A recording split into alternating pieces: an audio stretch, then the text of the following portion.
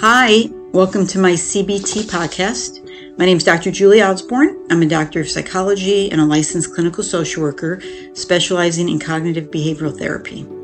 I'm here to help you bring the power of CBT into your own life. So I'm going to start off today sharing an email as I normally do.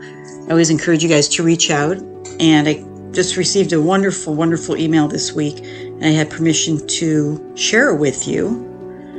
Every time I read it, I get pretty emotional because it's just one of those incredible ones that just really blows me away. So let me start off sharing it, and then I'm going to actually use the rest of the podcast to talk and answer the questions that are in the email as you hear them. So it says, loving someone with addiction. Hi, Dr. Julie. I found your podcast a week ago, and I resonate so deeply with the information that you've shared. I'm so grateful there's someone providing this level of information on a more accessible platform. Thank you. I was wondering what your thoughts on someone who dates, marries, loves someone who is in the early stages of recovering from an addiction. In my case, I finally parted ways with my boyfriend, who is an alcohol addict. I loved him, and of course, I was not perfect. However, after a year, there was so much built-up stress and pain that I couldn't take it anymore. There was a lot of lying in the relationship about when he drank, how much he drank. He had hid alcohol from me. He hid that he was an alcoholic from me and tried to minimize it for months before finding help. I was constantly worried and started to have intense trust issues and take on a maternalistic role more than an equal lover. He consistently dismissed my need for care and love because it was too stressful to deal with trying to recover, him dealing with his withdrawals, pain, taking his medication that reduced cravings and vomiting. If I asked for too much, he would say that I was insensitive and that I could, quote, never change for him. I'm not sure if this has to do with addiction, but he was always distracted and looking for the next thrill, the next escape. I was so scared of being abandoned. Obviously, besides the problem of addiction and relationship, I wasn't the best girlfriend. I don't feel proud of the anger I felt when I found alcohol stashed in our apartment. I lashed out, but I was afraid of being alone. This was just the tip of the iceberg. After one painful week of compulsive sobbing, feeling bouts of resentment and anger, him calling me insane, I found your podcast. I realized that I needed to prioritize myself and put myself first, that I was deserving of love and care. I went to my first therapy session today. You changed my life. I'm heartbroken, but I see a way forward. Thank you. Whew. That was heavy. I said it always brings tears to my eyes, especially the last part where she shared that she went to her first therapy session. I was like, you go, girl, good for you. Like, she is making changes. She hit her bottom of compulsively sobbing for a week. That'll be a bottom for anybody, right? And sometimes that's where we need to get so we can start going up. So again, as I read this, I thought, there's a lot of great questions that I think would be really helpful to go over, talk about how CBT can help walk through such a painful experience, a painful ending. And for those of you that are maybe involved with somebody who has an addiction that is in early recovery or is not in recovery yet, these are things we want to look at and understand our role in the relationship, their role in the relationship. So I can relate to a lot of what she shared here. I had issues in the past of fear of abandonment, not wanting to be alone, so I would stay in relationships that weren't healthy. Also, my husband has almost 30 years of recovery. When I first met him, he was early in his recovery, so I could really relate to what she was asking about. What are my thoughts, who's being with somebody who's in the early stages and recovering from an addiction. At the end of today's podcast, I will review other podcasts that I've done already that relate to this as well, if you guys want to listen to some other ones that you can, learn from. So I thought, let me start with the first question where she asked me what my thoughts were on someone who dates, marries, or loves someone who is in the early stages recovering from addiction. So let me first talk about if you're dating or if you love somebody. Being married, I will talk about in a minute because that's a different level of a relationship that there may be, bigger decisions to make. But I can tell from my experience when my husband was in his recovery early on that I didn't have to question if he was in recovery and working his program. like going to meetings every day, talking to a sponsor. We were part of the community. We went to conferences. We went to all different, weekend retreats. It was great. We loved it. But, like when somebody is working their program. So that's the first thing I would say, that if you start to date somebody and they're in the early stages, find out how involved they are, whether it is 12-step or if they're in therapy, or, what are they doing to get well? Is it their priority? It has to be their priority, because without sobriety, they're not going to have anything else. They're not going to hold on to their jobs. They're not going to hold on to their relationships when it's so out of control, right? So that's the first thing. And there's a lot of questions that are coming to my head as I'm talking to you guys about, you need to ask yourself, are you okay being with someone in recovery? You don't have to be. I've talked to some people who said, I want to go out and have a glass of wine with my partner, have a beer, and I don't want that to be an issue, and that's okay. It's not about judgment. It's just, that's what's important to you. So that's something to think about if you even want to be with somebody who's in recovery, because that's a lifelong commitment, right? That they're making for themselves. You also want to say, what can I do to be a part of this as well? So for me personally, I chose to get involved with 12-step when we first started dating, because I wanted to understand more. I went to the meetings with him, and then I found some meetings of my own that were like Al-Anon meetings that I found really helpful. So I could go talk to other people that understood what it was, like, and some of the difficulties and challenges being with somebody that's in recovery. So those are my first thoughts.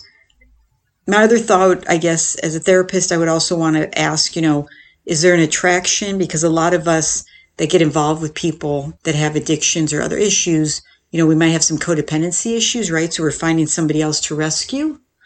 As she was so vulnerable and open sharing with me, is that she was saying that, her role with him started to be maternalistic than an equal lover. And that's what happens, right? Is that codependency kicks in and, I'll help you. I'll take care of you. What do you need? And we're not equal anymore, because now we're just so worried about the addict and what they're doing, and are they drinking? And then, like she said, she'd find alcohol that he was hiding. So, it's a lot. I mean, any relationship's a lot, right? Any relationship is a lot to hopefully have healthy, work on good communications. When you have an addiction going on, that's another level. And you're going to walk through a lot of probably difficult days. It's going to be really challenging, and you really need to have healthy, open communication. You need the person in recovery to really be open and honest about how they're feeling and what they're struggling with. And you have to be open and honest about how you're feeling, and to have a good sense of self-worth, to give the person in recovery the space to go to meetings, maybe not, have time with you when you'd like, because they're involved in being well, whatever that looks like. So what are you going to do for yourself so you're not just sitting home waiting for that person to come back? As she said also, she probably stayed in this relationship too long because she was so scared of being abandoned, right? And what we fear the most, we tend to create what we fear the most, right? So her fear was being abandoned, and that was created by being in this relationship. So that's something to think about, that, I'll repeat that we create what we fear the most. So she didn't want to be abandoned, but being more of like a mother in the relationship, or addressing and confronting things too much, pushed him away. She felt bad. It became too painful, and then she had to leave, which was the best thing for her. But she ended up being alone anyways. And when you're in a relationship with someone who's not fully in recovery, or it's too much for them to deal with their own issues and to be there for you, you really are alone, right? Because you're not getting that love and support that you need. So again, it's not, there's so much gray here. It is not black and white by any means. So that's the first thing I would say. If you're married to someone and they're getting into recovery, which is wonderful, being married is different. We have more of a commitment, right? It's not like, okay, I'm just going to leave, get divorced, end of story. Like, you might have children, there's a lot that goes into that. So I would just say the difference between dating someone and just starting to love somebody is for you to really look and say, is this a life that I want long term? Can I support this? Are we both committed to going forward and being the best we can be? If not, maybe I need to move on. If you're married, then I would just repeat what I said, is that get into some kind of help for yourself as well. and hold your partner accountable for their own recovery, but make them accountable that they really are going to be in recovery and do whatever they need to do to be sober so that you guys can have a life together, going forward. So that's what I would suggest. And when you have time and the person has some sobriety under their belt and more stability, probably, going to some marital therapy will be really helpful. Just talking about, there's probably some past hurts, possibly trust issues like she mentioned. How can we communicate healthy? We haven't had a healthy relationship. So those would be a lot of my questions if I was to meet with her in person, or anybody that I would want to ask. And those would be my thoughts and my concerns about going forward with the relationship and why are you in it. A lot of people I hear, lots of people that I've met with, say, oh, he or she has such great potential. Or I remember what they were like when we first started dating, and they're waiting for that potential to come back. And I'm like, I tell people, don't hold your breath for potential. Like, everyone's got good potential. Okay. I don't believe anybody wants to be an alcoholic or addict. I do not believe that. That is a place people find themselves in that was not the plan. It's a very painful place to be. So it takes a lot of work to get healthy, right? But that potential, it might not come. I don't know. And it's not your job to wait. And it's not like you owe someone, a year of your life to see if they can get better. Like, you need to decide what's best for you now. Sometimes breaking up is what's best. And once that person has more recovery and they're doing well, if you guys want to work it out, then you can work it out. So you really need to think about a lot of things and how this is going to affect your life. So as she was sharing, just to go back to the email for a minute, after a year, there was so much built up stress and pain that she couldn't take it anymore. And I'm glad that she got to a place where she found her self-worth, even if it was a little bit. I have said this before. If you've got a little bit of self-esteem left, you need to run with it before you lose all of it. Because that's what I think helped her take that step to go find some therapy, to whatever I said, for her to hear it and believe it is what made a difference for her, which is really, life-changing, obviously.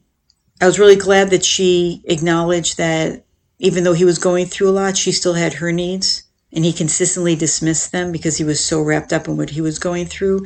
And again, I can understand that.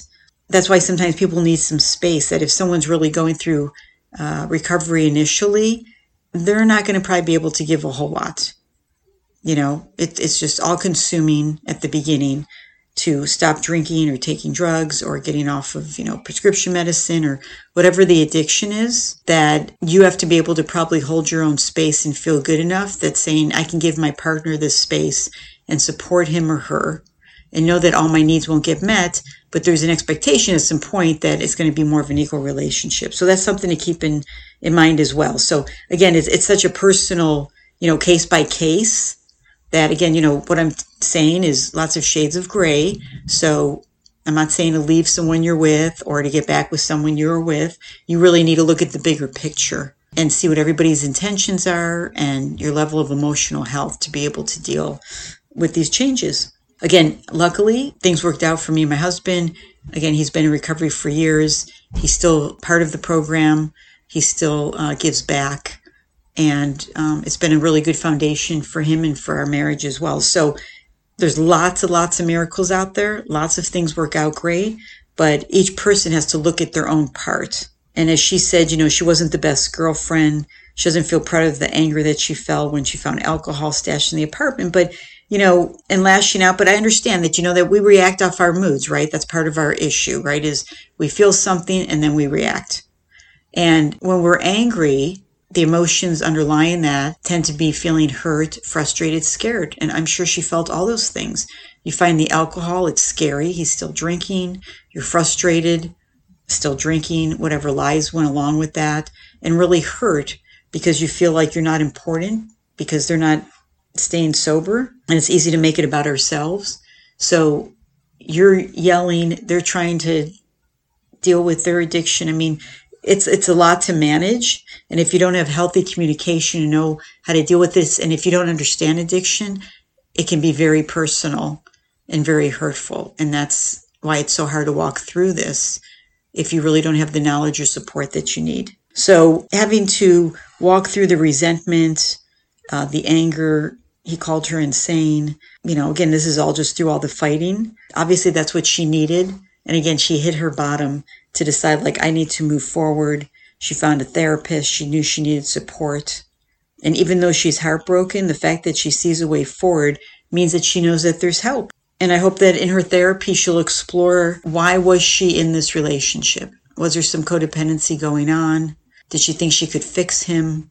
What were the issues that kept her there that long? Because every day things are probably happening. Every day things happen in our relationship. I just said to a client recently, we were talking about, his marriage. And, I said, if you want something to last forever, you need to work on it forever. And I know a lot of people are like, oh, I got to work on it forever. Like, I know work isn't the best word. I don't have a better one for the moment. But, working is just being mindful. What can I do today to be the best partner I can be?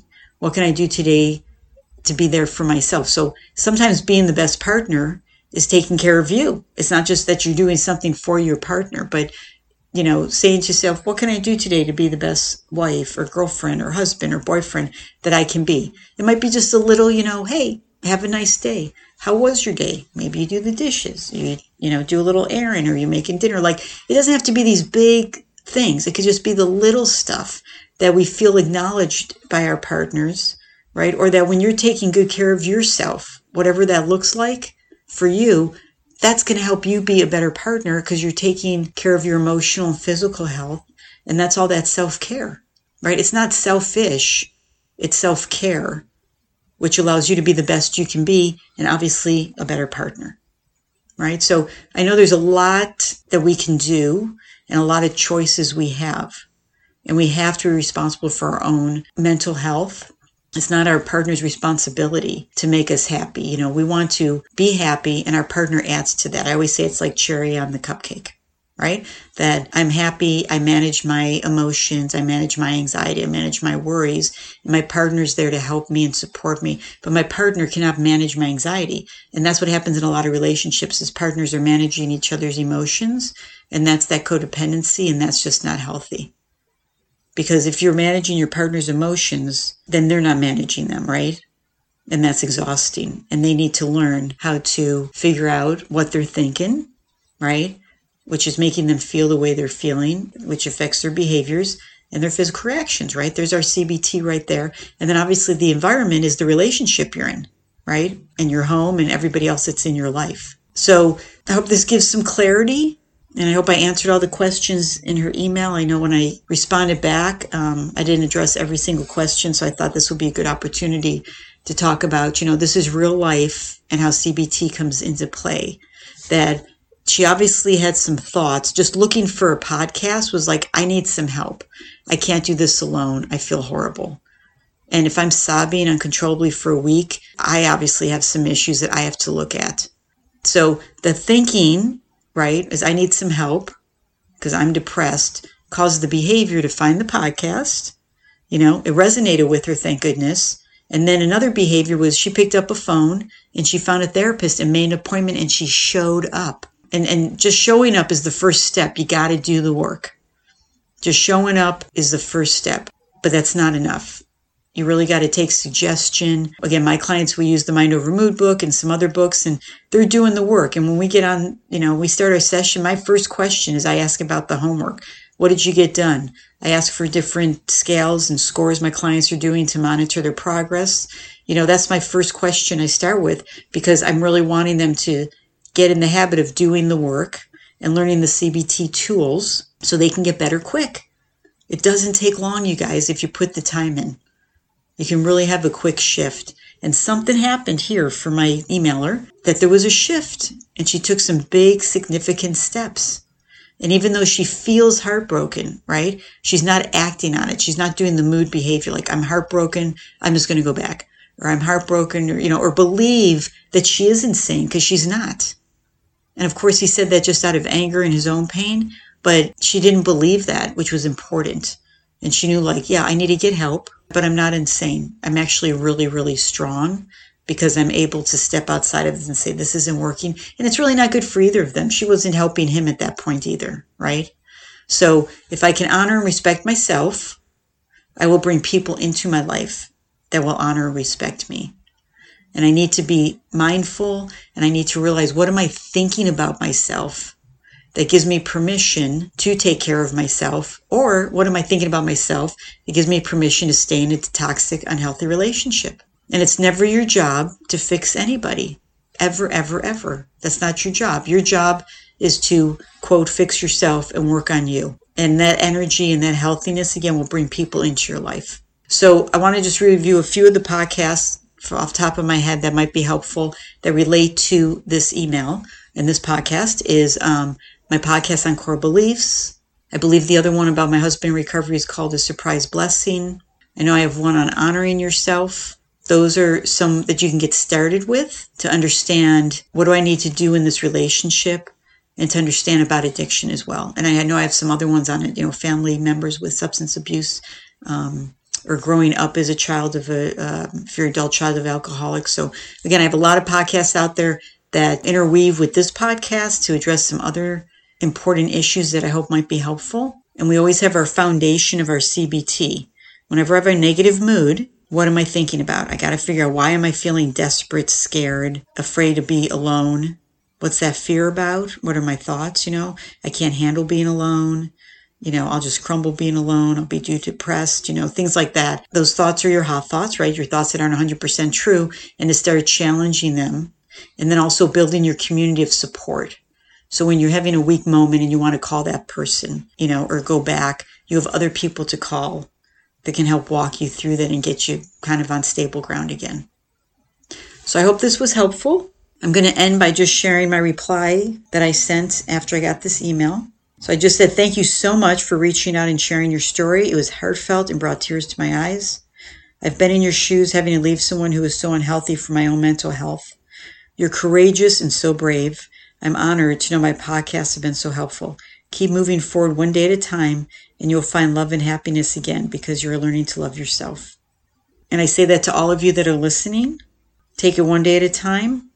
Love yourself. The happiness will come from that, because it starts with each of us loving and caring for ourselves and having self-respect, so that others will treat us that way as well. So that's it for today. I hope this was helpful for you. If you have any questions, you can always reach me at mycbtpodcast@gmail.com. You can follow me on Instagram at mycbtpodcast, on Facebook under Dr. Julie Osborne, and my website is mycognitivebehavioraltherapy.com. I have a bunch of videos and newsletters and lots of good information on there, as well as my office number. And I love hearing from you guys. I'm honored whenever I get an email that you took the time. And regarding Finding the Mind Over Mood book by Dr. Greenberg and Dr. Podesky, once you click on the podcast here and you see the transcription, if you scroll down a little bit, you'll see a section where you can just click on the Mind Over Mood book, and it'll take you to Amazon, and you can buy it so you know that you're getting the right one. And using the book helps you kind of get more in depth about the CBT and how it can be helpful and how you can use it in your life. If you like this episode, please hit the subscribe button to make sure you'll never miss another one. Please share this with anyone you think it would be helpful with. I appreciate you joining me. Stay safe, and I'll see you next week. Take care.